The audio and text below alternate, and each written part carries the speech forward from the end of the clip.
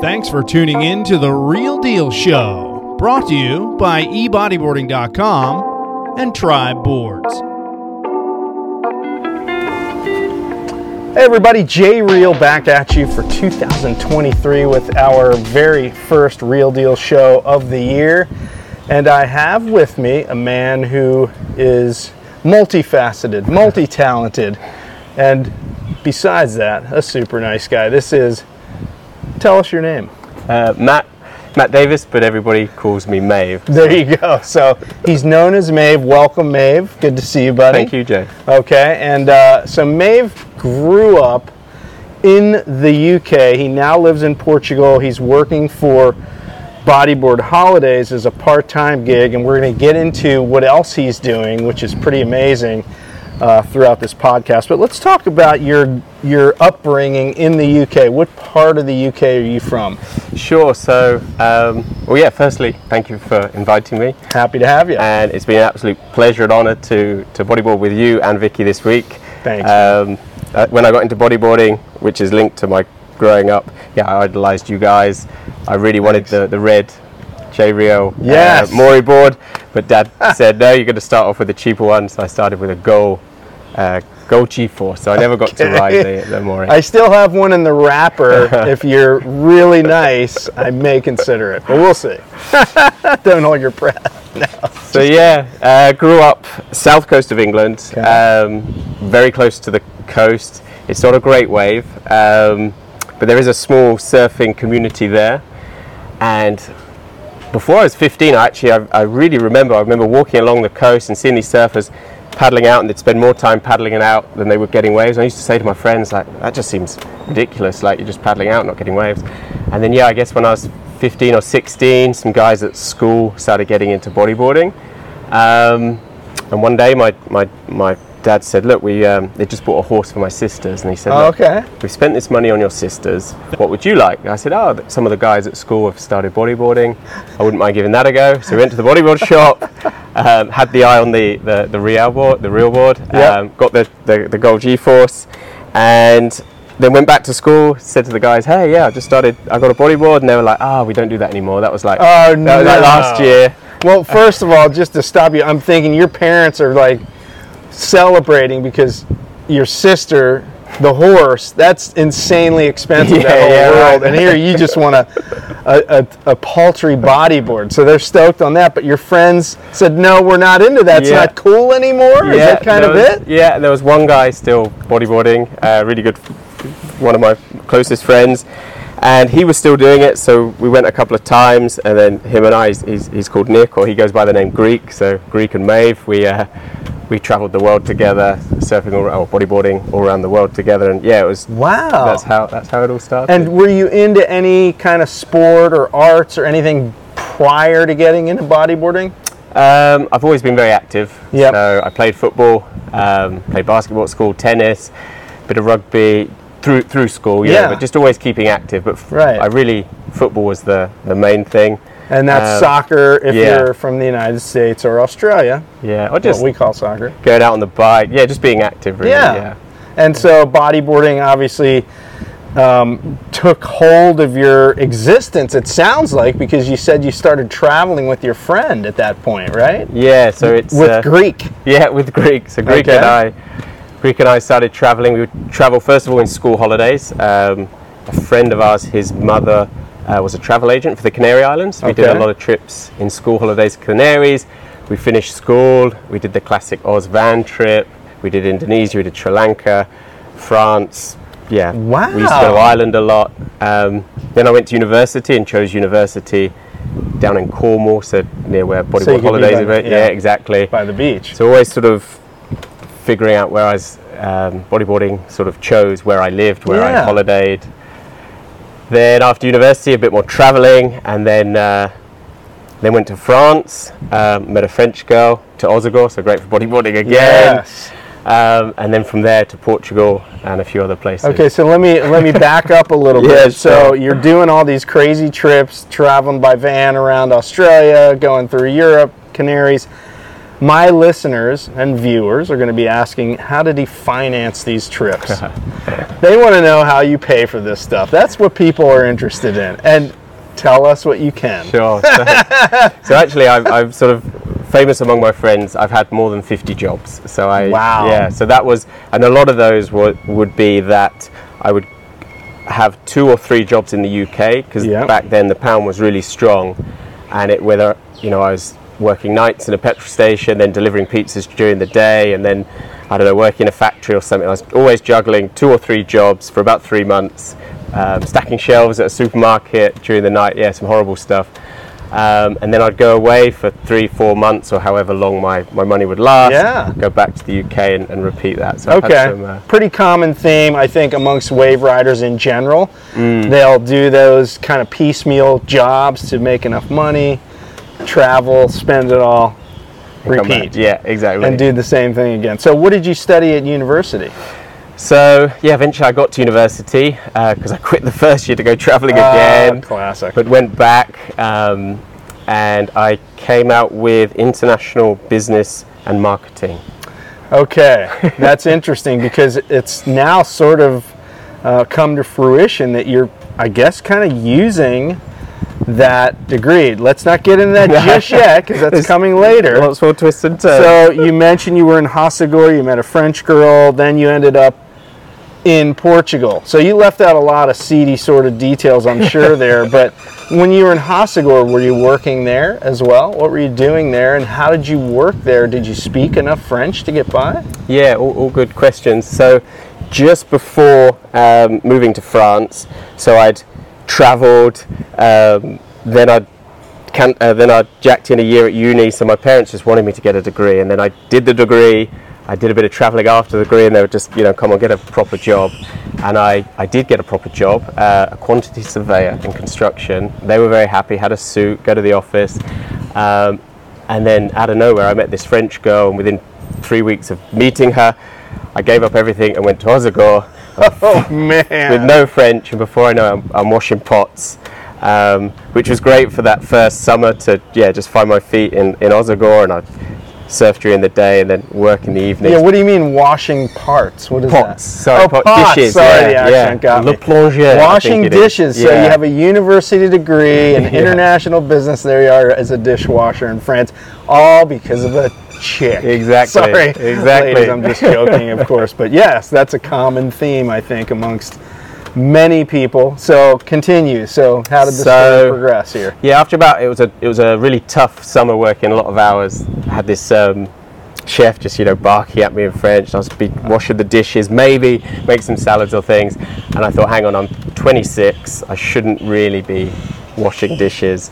So I took a course so that I could teach English as a foreign language. Okay. Which I then went on to do for about 10 years, and I took the course there in Hossegor, and then the French girl and I sort of went our separate ways. And Hossegor, particularly in the winter, it's a small place, and we sort of realised it's probably not big enough for the two of us. So it was me that had to find a different country, if you like. And thoroughly enjoyed living in France, getting good waves, new culture. So I thought I want to continue this. I don't want to go back to the UK. Okay. And applied online for a job in Portugal. I'd never been there. What kind of job did you apply for? Anything? So an English teaching job. So with that course, I was able to find this this job just in Lisbon, actually. And never been to Portugal. And I remember going online and just having a quick look, and I saw some pictures of a wedge near Lisbon. I thought, I'm going there. Again, motivated by the surf, as many of us are. You get the theme. And it was very quick. Before I knew it, I was at Gatwick Airport in London. I'm heading to Portugal, and I thought, right, in France, I didn't take advantage for learning French. I had a French girlfriend. I was there best part of a year, and my French pretty much sucked. So I thought, right, in Portugal, I'll make a special effort and learn the language. So at Gatwick Airport, I bought a Spanish phrase book. I assume they spoke Spanish. Spanish! You're going to Portugal. I love it. So, studying on the plane, and then, first taxi I got into, realised that they speak Portuguese. You're like, buenos dias. They're like, what? Boa dia, right? What was it? Bon dia. Bon dia. That's right. God, that's classic. So, you got to Portugal and you had this job lined up. So you took the taxi to the place where you were going to work. I assume they had accommodation all sorted out and all that for you. Did you have to be a roommate with someone else who was also teaching English? Yeah, so I roomed with 2 other teachers that had come over from England for their first year as well. Okay. And worked in this school. It was a team of about 10 of us, small school, and it was teaching English. It was like an academy, so the teaching hours were in the evening. So I'd have all day to surf. Perfect. And then I'd start work at about 4 or 5, then work till about 9. So I'd get up each morning, go surfing, and then jump on the train to work each day. That's the perfect gig for somebody that's into wave riding. And so you mentioned the train to work, so you didn't have a vehicle. Not in my first year, and then second year realised, because Portugal you do need a vehicle. Portugal's blessed with so many amazing bodyboard waves, but if you've got a vehicle you can always be at the best spot. Yes. On any given day. So you then bought a vehicle, right? Okay. And so then how does the story progress from there? You eventually met Joanna. Yes. So I arrived in Portugal 2007. Yep. And sort of did this teaching thing right through till about 2015, 2016. And in that time, teaching evenings, surfing during the day. I even left Portugal for 2 years where I lived in northern Spain, near Mundaka actually. Wow. And Italy, and got some waves in Italy. Why did you leave? You just got too cold. restless? Oh, it's too cold. Yeah, okay. Despite I'm from England, I really feel the cold, and some of the mornings out at Mundaka when you're waiting for waves, particularly after the snow melts off the mountains, it comes out into that, that estuary. Yeah. And I just thought, I had a really good gig in Portugal. But you had wanderlust. You wanted to get out and do more of that international man of mystery stuff and see other countries after a few years in Portugal. But then you realized how good you had it? Yeah, exactly. And just thought, it was, I really enjoyed Portugal, and the water was warmer. So headed back, and then not long after heading back to Portugal was when I met Joanna. Okay. And her and I have been together, this is our 6th year, so. Wow, congrats. So now I will point out we're in El Salvador. You can probably see the beautiful tropical foliage behind us with the Bodyboard Holidays crew. And Mave is an expectant father as we record this. You have a young son on the way in a couple of months here, so congratulations to you for that. Let's talk about the Bodyboard Holidays connection before we get into kind of what your day job is now.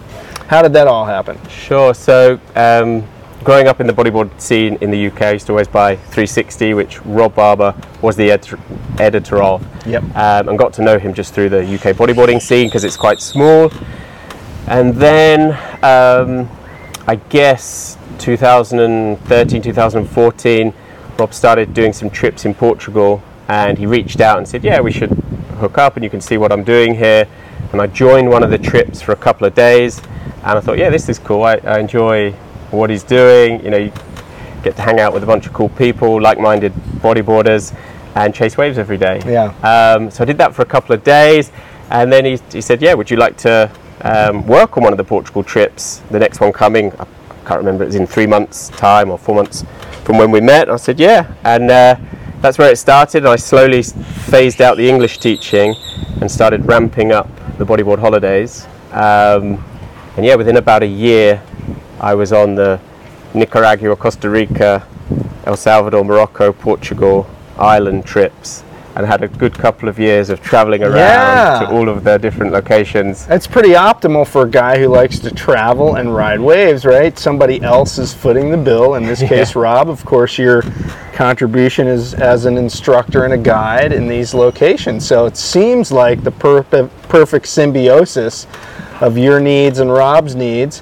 And so you did all these trips, and then how did that progress to you? You sort of became the guy in Portugal that Rob leaned on to run the trips there. How did that all happen? So I've been in Portugal for a long time. I know it really, really well. And really enjoy receiving people. Within about a year, I think I was managing the Portugal trips. And did you sort of partner with some accommodation there? So accommodation-wise, for everyone to stay.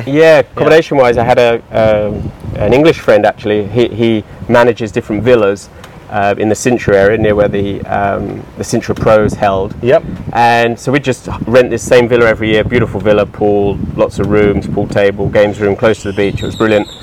Rent that through a friend, and that was where the accommodation. Right on. Yeah.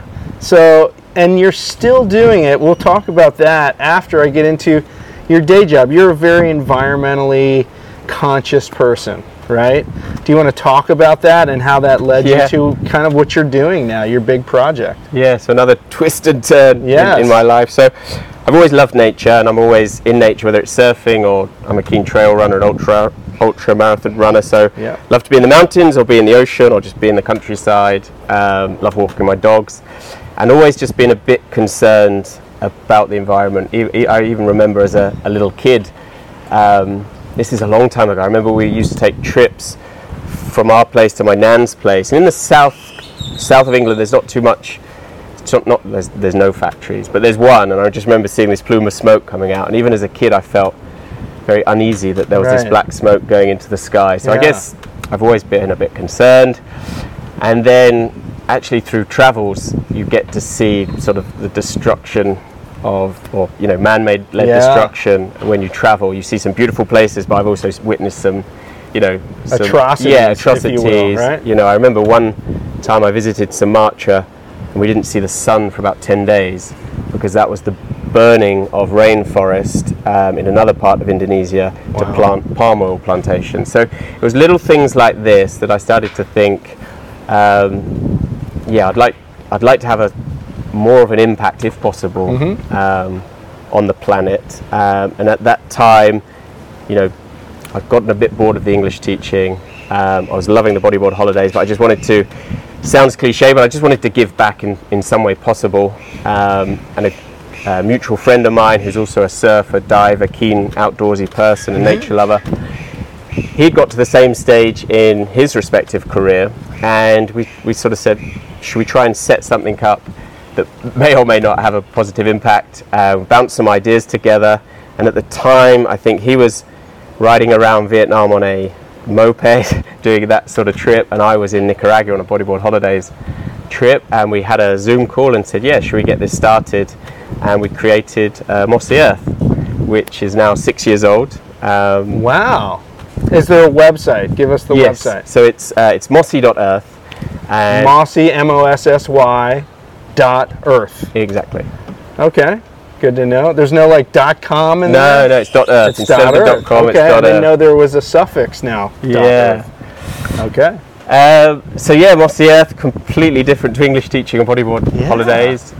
We are a social enterprise, and our mission is to restore wilderness, protect biodiversity, and help mitigate climate change, which we do through reforestation, rewilding, and conservation projects. Wow. And they can be anything from reforesting the Southern Carpathian Mountains in Romania to releasing birds of prey in Spain, to we have a kelp forest project in Portugal, to very wide-ranging projects.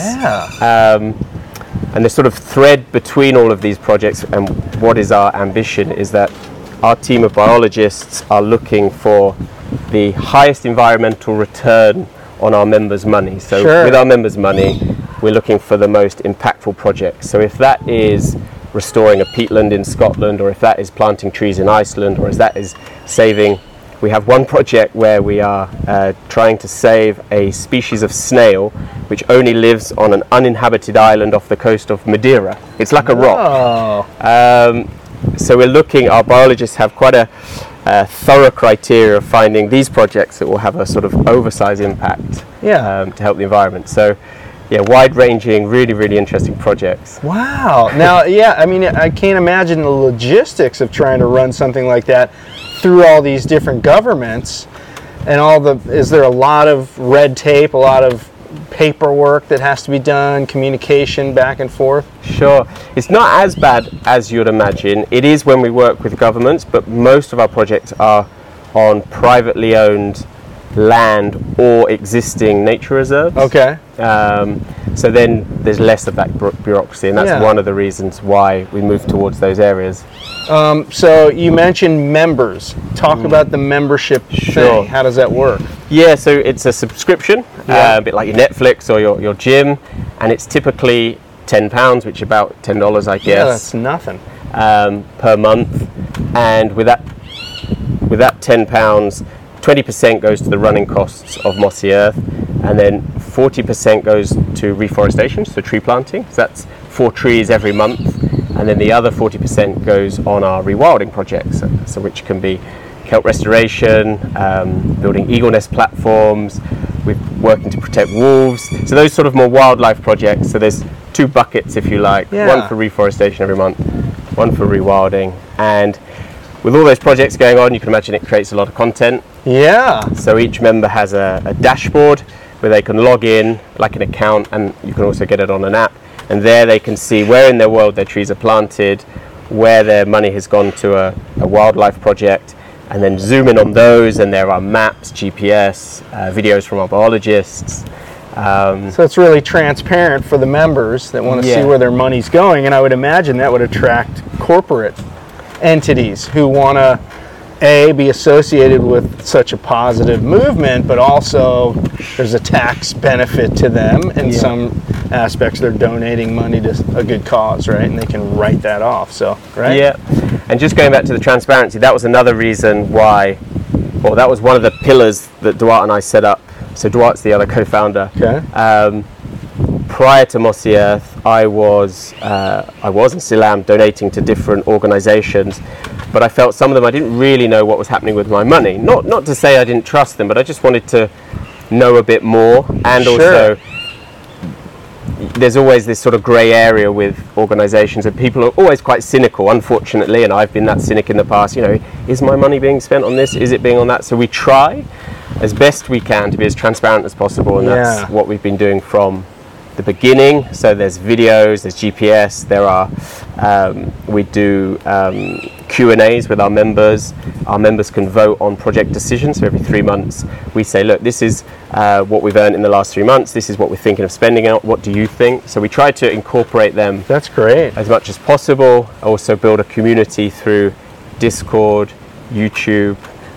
Members can book a call with any of the team, so they can just book up through the website to have a call with us. So we're trying our best, and we're always trying to improve that, because there's always new ways, particularly with technology, as to how you can show the on-the-ground impact. Yeah. And we would like that our members are able to see this, and then they decide for themselves whether we're doing right with their money or not. That's the, of course. That's the idea. It's 100% transparency. I like that. So this seems like a work from home or digital nomad kind of gig. You can do this from anywhere, I would assume.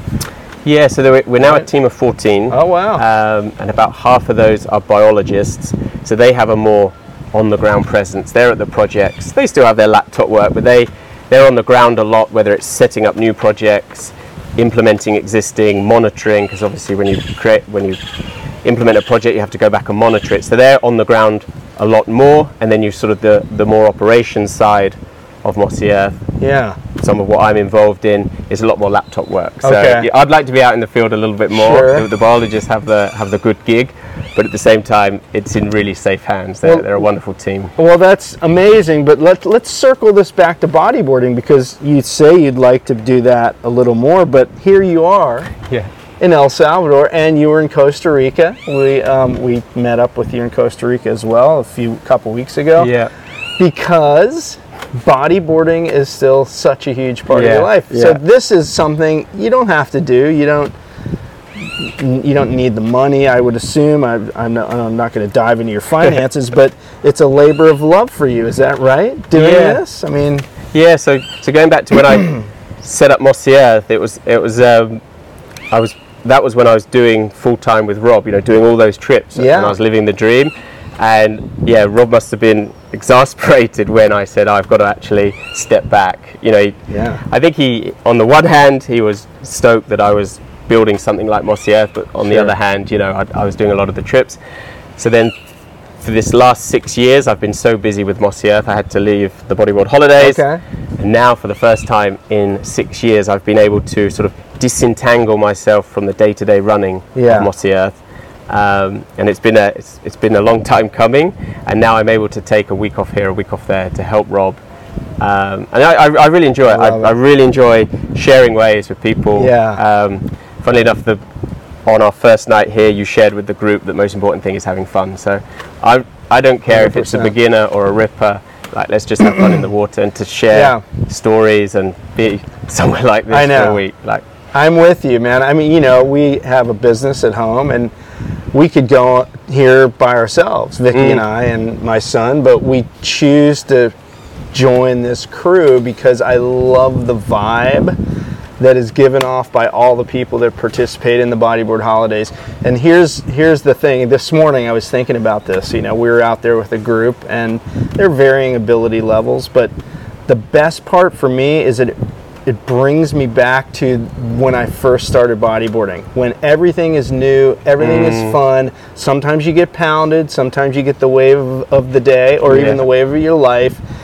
And I'm not surrounded by like high level riders who are all about trying to outdo each other. This is all about, I want to see smiles on people's faces. I absolutely love that, and it sounds cheesy and maybe contrived, but I am 100% with you on that, and I feel like you're the same, because we have fun if the group we're with has fun, and it doesn't take much. Sometimes it's just dropping down the face of a wave, smiles.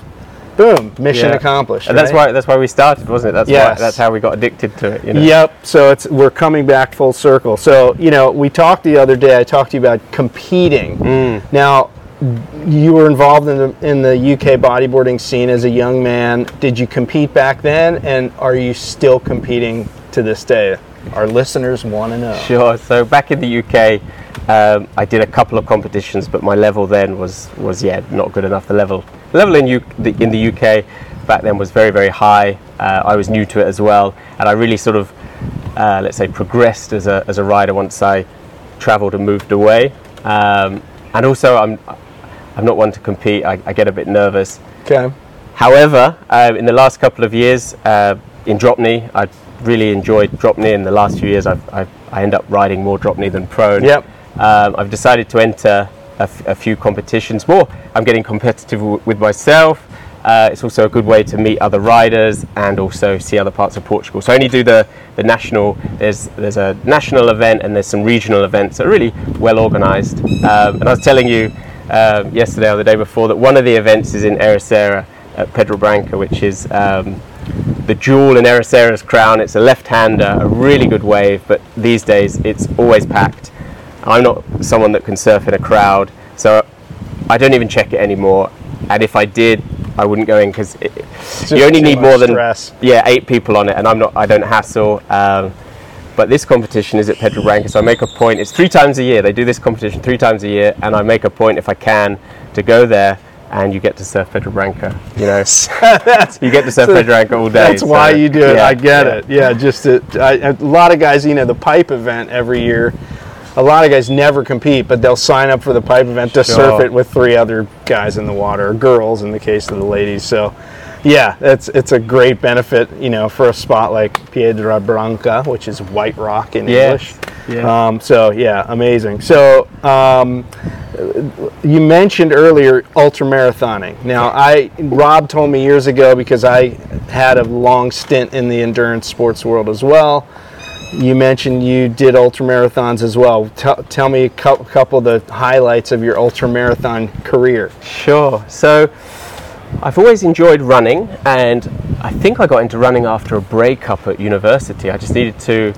I think I've learned through the years that I need to sort of exercise my emotions. Sure. I need to be active every day, and if I move, it releases stress. So I think at the time it was just run and get this out.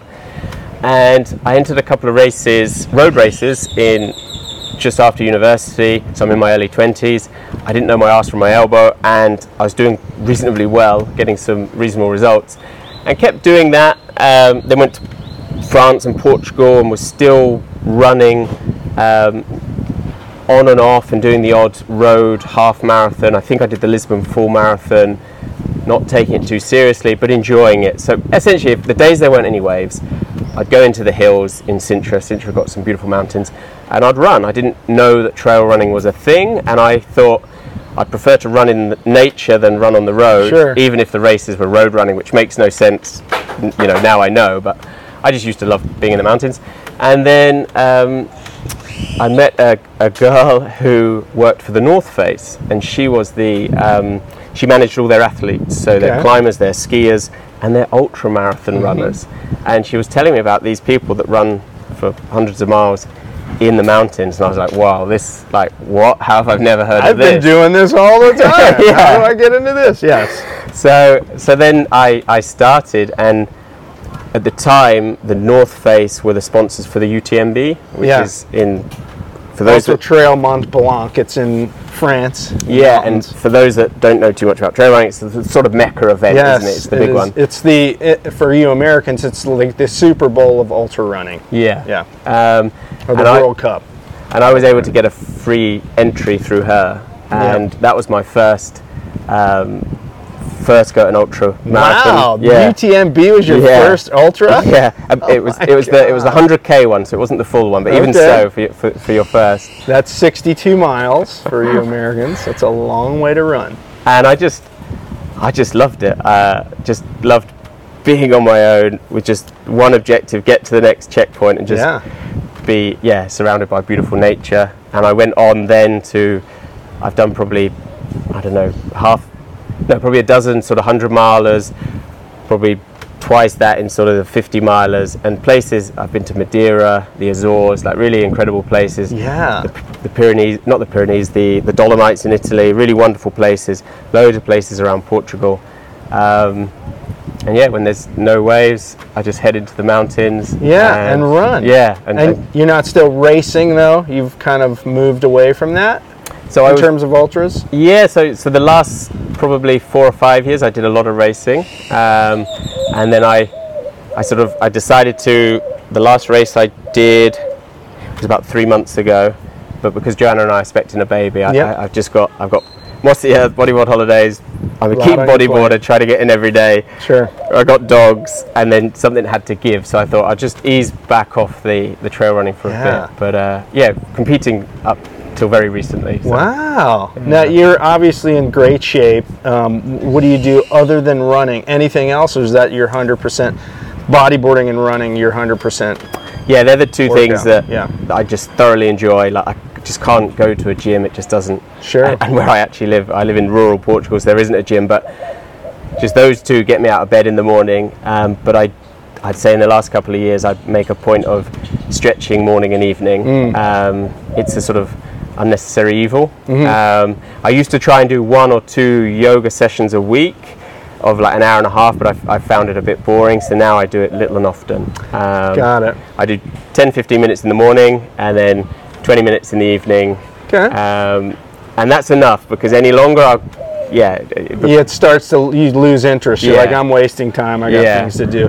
How old are you, Mave? I'm 41. Okay, so you're a youngster. We have a lot of parallels, like a lot of similar interests and a lot of parallels. I haven't done any 100-milers though. That's but next level. You've been doing the Ironmans. So. Yeah, I've done a bunch of Ironmans and a lot of trail runs, but we do have a lot of parallels. So that's amazing, man. Sounds like you built a really great life for yourself. It sounds to me. You have a baby on the way. You have it seems like a good balance of work and play. And in the case of Bodyboard Holidays, which I know is kind of a side thing, you're combining the work and play into something you love to do, which is what we all aspire to. You know, there's that old phrase, you won't work a day in your life if you do what you love to do. Yeah. Right? So I think that's where we're all trying to get to, is that balance. So as we wrap this up, is there anyone you want to thank, any last words you want to put out there? I don't want to keep you too long. No, not at all. Afternoon. I don't know if I can think of anything profound, but I certainly thank my parents for deciding to move to the coast. I actually get a shudder down my spine it was actually my grandfather that moved my father down to the coast, and my mother's mother that moved her family down to the coast. So quite a coincidence. I sometimes shudder if they had to have stayed around the London area where they were, what would I have become? Because I can't imagine life without bodyboarding. It's the friends I know, it's the places I've traveled, it's, as you've seen, the different path I've taken, if it's been the right path or the wrong path, the girlfriends I've lost. So to thank... There's a Willie Nelson song I need to pipe in over top of this. All the girls I've loved the more. So family for moving to the coast, and then my parents as well for just letting me do what I love. And they must have shaken their head a few times and just thought, not again, he's quit uni, or oh no, well, he's giving up quantities of air to chase a girl to France. Yes. So they were never hard on me, they never questioned anything, so I definitely thank them.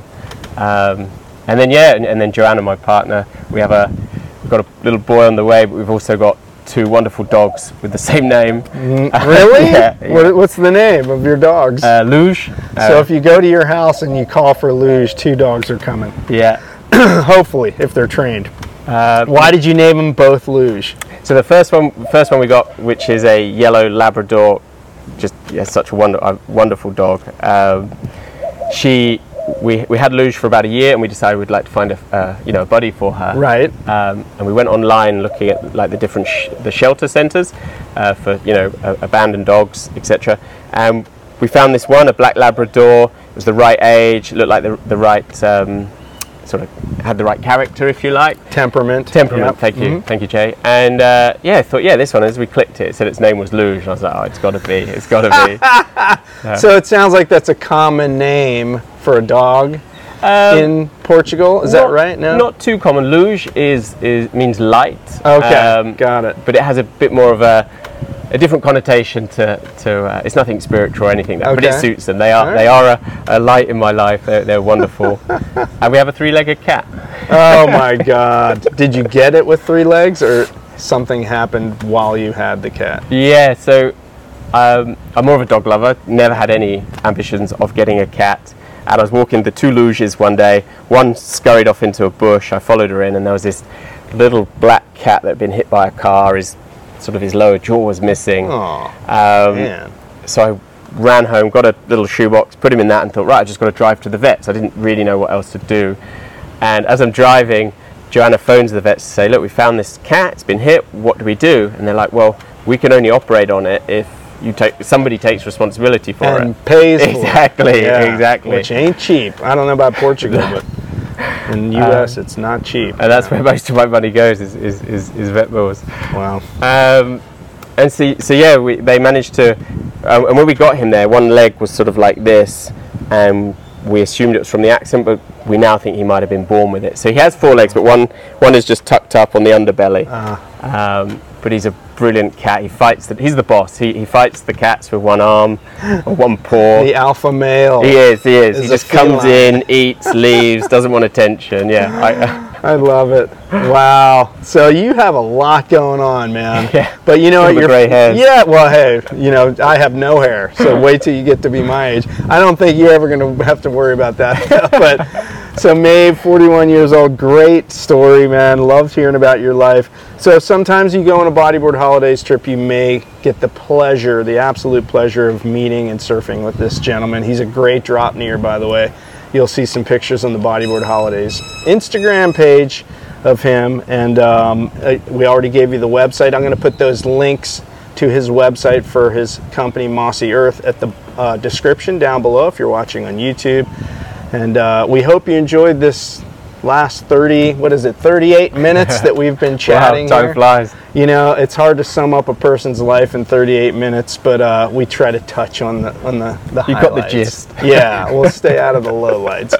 And so we're going to get out in the water maybe this afternoon, but folks, thank you for tuning in. Mave, thank you, man. No, thank you for having me. I appreciate your time. This guy's busy, man. I'll tell you, he's instructing all morning, then he comes back and edits photos and video, sends it out to the guests, and then does more in the afternoon, just like meet and greet stuff. So this guy is nonstop energy, and we love to hang out with him. I mean, we just met him, but he's great. So that'll do it for this episode of The Real Deal Show. Hope you enjoyed it, folks. If you liked it, give us the thumbs up. Put any comments below if you're watching on YouTube for Mave, if you have any questions for him, and we'll send him to that question, so maybe he can chime in on that, and hope you enjoyed. folks, as always, we'll see you in the surf. Cheers.